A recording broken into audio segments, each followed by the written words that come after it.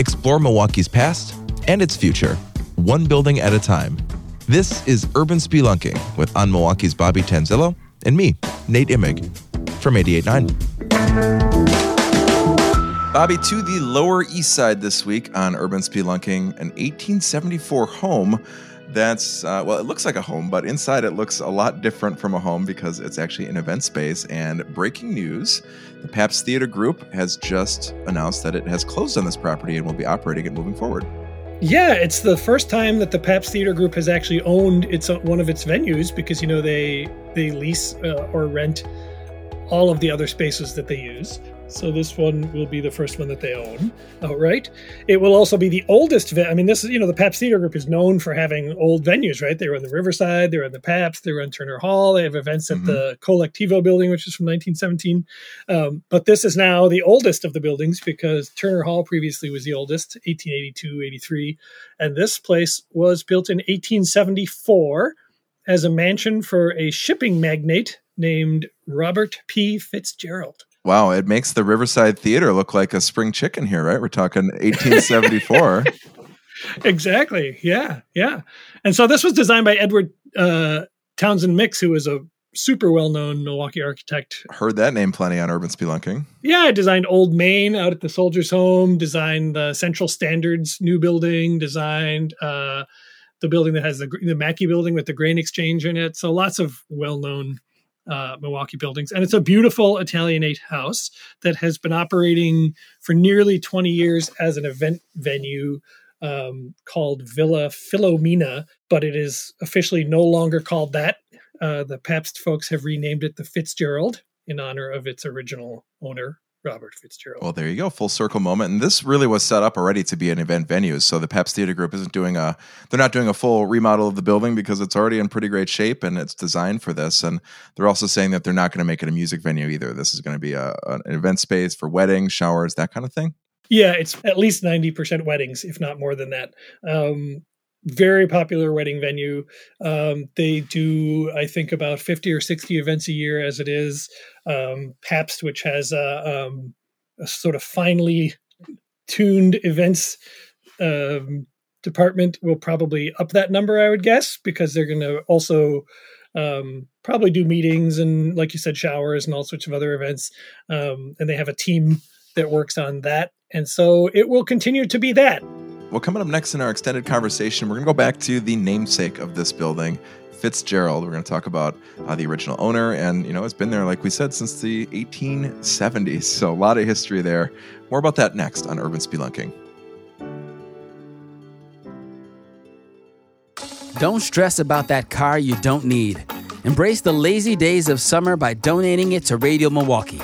We accept many kinds of vehicle donations, including cars, trucks, motorcycles, and even RVs. Pickup is free, and you could get a tax deduction. Donate your vehicle now, and then kick back and enjoy the great music and stories you help to support. Visit radiomilwaukee.org/cars to start your donation today. All right, Bobby, back on the east side at the Fitzgerald. This is a brand new to us event venue. It's been an event venue previously inside of a historic home. Now, just breaking news, it was announced yesterday that the Pabst Theater Group has purchased this site and will be operating it. So let's, we know the future, but let's talk about the beginning, the 1874 days, and Mr. Fitzgerald, who built this building and this home. So let's start there, 1874. Yeah, 1874. Before that, even Fitzgerald was an interesting guy. He was born around 1825 in New York to Irish immigrant parents who had come from Ireland, where the family had some money. After arriving in New York, they moved west to Michigan, where they worked on a farm, apparently. And while they were there, Robert begins working as a sailor on the Great Lakes as just a teenager. He's, I think, like 15 when he starts working on a schooner. He becomes a captain of a schooner that's working on Lake Huron by the time he's 19. Oh, wow. Yeah, and then by the early 1950s, he had relocated to Milwaukee. By the age of 30, he had his own business, which he started with a single sailing ship and expanded that into brokering vessels and was selling marine insurance and was involved in the construction and the sale of ships and was somehow involved with Armour, Philip Armour, the famous Chicago meatpacking magnate who had his fingers in a lot of businesses too. So they were somehow involved together. And he was also involved in the Milwaukee Dry Dock Company. He was a founder of the Board of Trade in Milwaukee, which became the Chamber of Commerce.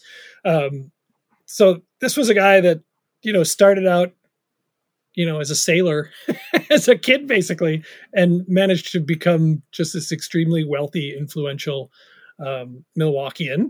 I just love when we get to talk about Milwaukee's maritime history on Urban Spelunking. I feel like so much of the conversation is focused on our industrial past, but the maritime past was so integral to that. It was really the before and the after of our industrial history, right? I mean, the materials came in via the port and exited via the port. So, these folks that were involved in the Great Lakes and in our maritime history, it's a really important part of who we are as Milwaukeeans. Yeah, I love that too. And I love when you see the old photos of Milwaukee and there's like actual like freight schooners and ships going up and down the river. Now they'll open up the Wisconsin Avenue Bridge for a pleasure boat. But like you see these photos from 100 years ago where they're opening it and there's just like a giant tugboat towing this huge, freight ship down the river. I love that part of Milwaukee history. And as you say, that was an integral part of what Milwaukee was. And really it's an integral part of what Milwaukee is today. I mean, there's still so much shipping going in and out of the port.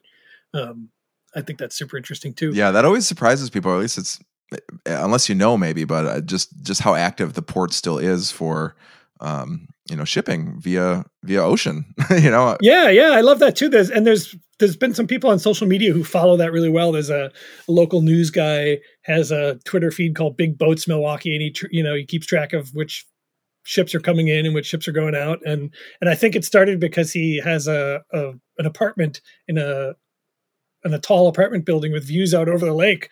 So he takes pictures out his window and, then just sort of researches what's coming and going. But it's interesting when you pay attention to that kind of stuff, you really start to realize how active an industry it still is in Milwaukee. It's easy if you're not paying attention to forget about it, but it's going on every day. Well, back to the home. So Fitzgerald lives there until when? And, because it was a residence for a time, but for more of its life, it was not a residence. Yeah, so his family lived there for about 25 years. Sold it to a guy named Oliver Fuller in 1897.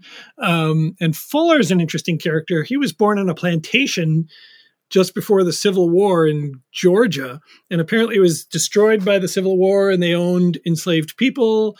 And those people, of course, gained their freedom with the end of the Civil War. And so the family moves to Atlanta, where his father opened a grocery business. And then he ended up meeting a woman from Milwaukee and married her. And that's how he comes to Milwaukee ultimately. He married Catherine Caswell, whose father, his name is on the Caswell building downtown.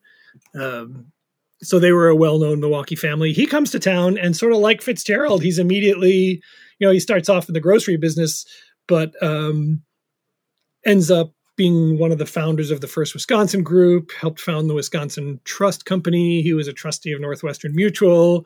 He was on the board of Wisconsin Telephone, Alice Chalmers, Milwaukee Gaslight Company. Wow, collect the whole set, huh? Right, the Public Service Company, which, helped run the streetcars and that. The Milwaukee Refrigerator Transit Company. He was on the board of the auditorium, right. So he was in. So again, it's a house where there's a family living there, but as you might imagine, there are also servants and cooks and, chauffeurs living there.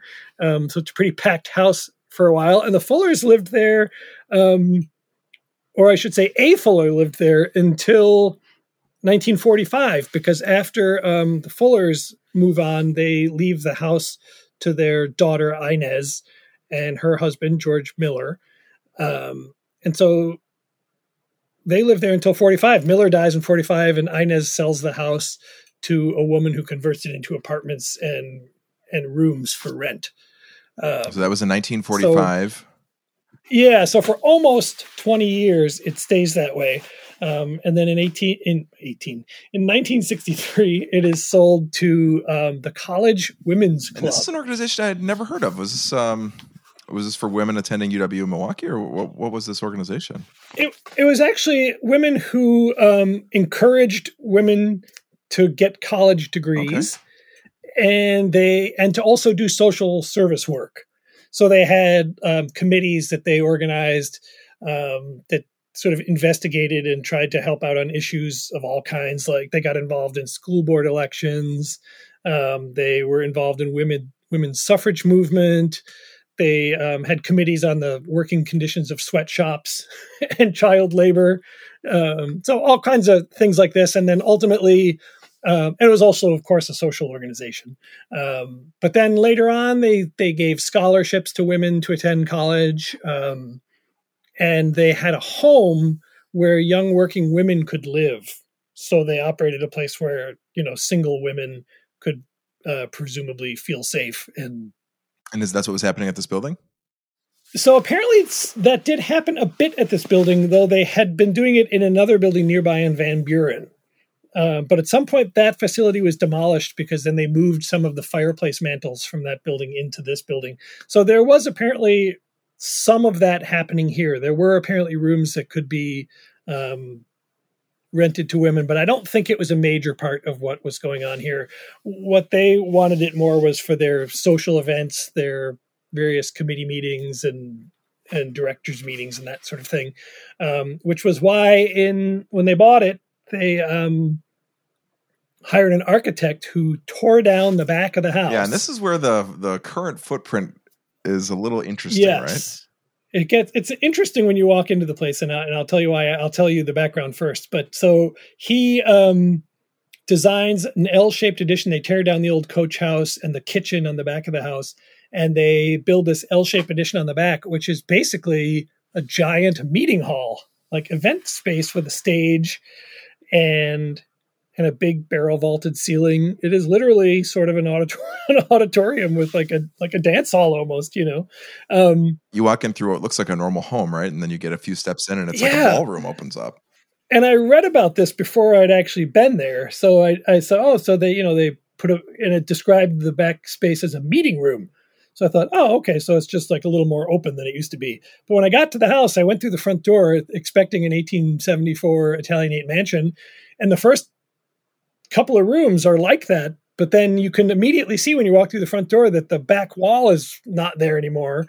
And it just opens into this giant space. So it's an interesting hybrid of 1874 Italianate mansion and giant hall. It's really interesting. And when you're standing at the hall looking back into the mansion part almost looks like a stage set because that wall there at the back is missing. So it's almost like you're in the audience looking at, like a television sound studio stage set. But what's there from the mansion, I mean, a lot of the mansion is still there. I don't want to make it sound like it's not really there. I mean, a huge chunk of the mansion is still there and is incredibly beautiful, especially on the outside. Absolutely beautiful on the outside.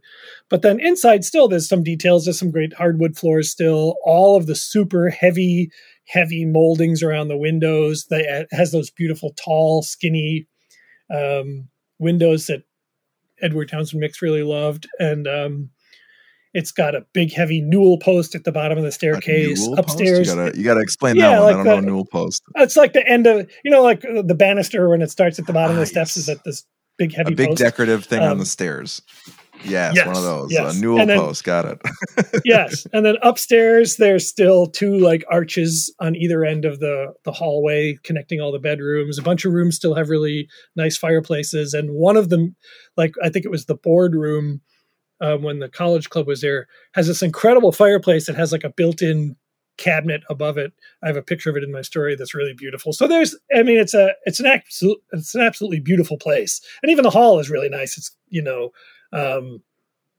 it's an attractive hall. It's not a shed, Yeah. And I mean, you mentioned it from the outside. I mean, it's got the columns, it's got like the vines, it's got just all those Italianate features, the pointed roof in the middle. So originally I was wondering, how do they do big weddings in here? Because it said that they, can do weddings of like 200 something people.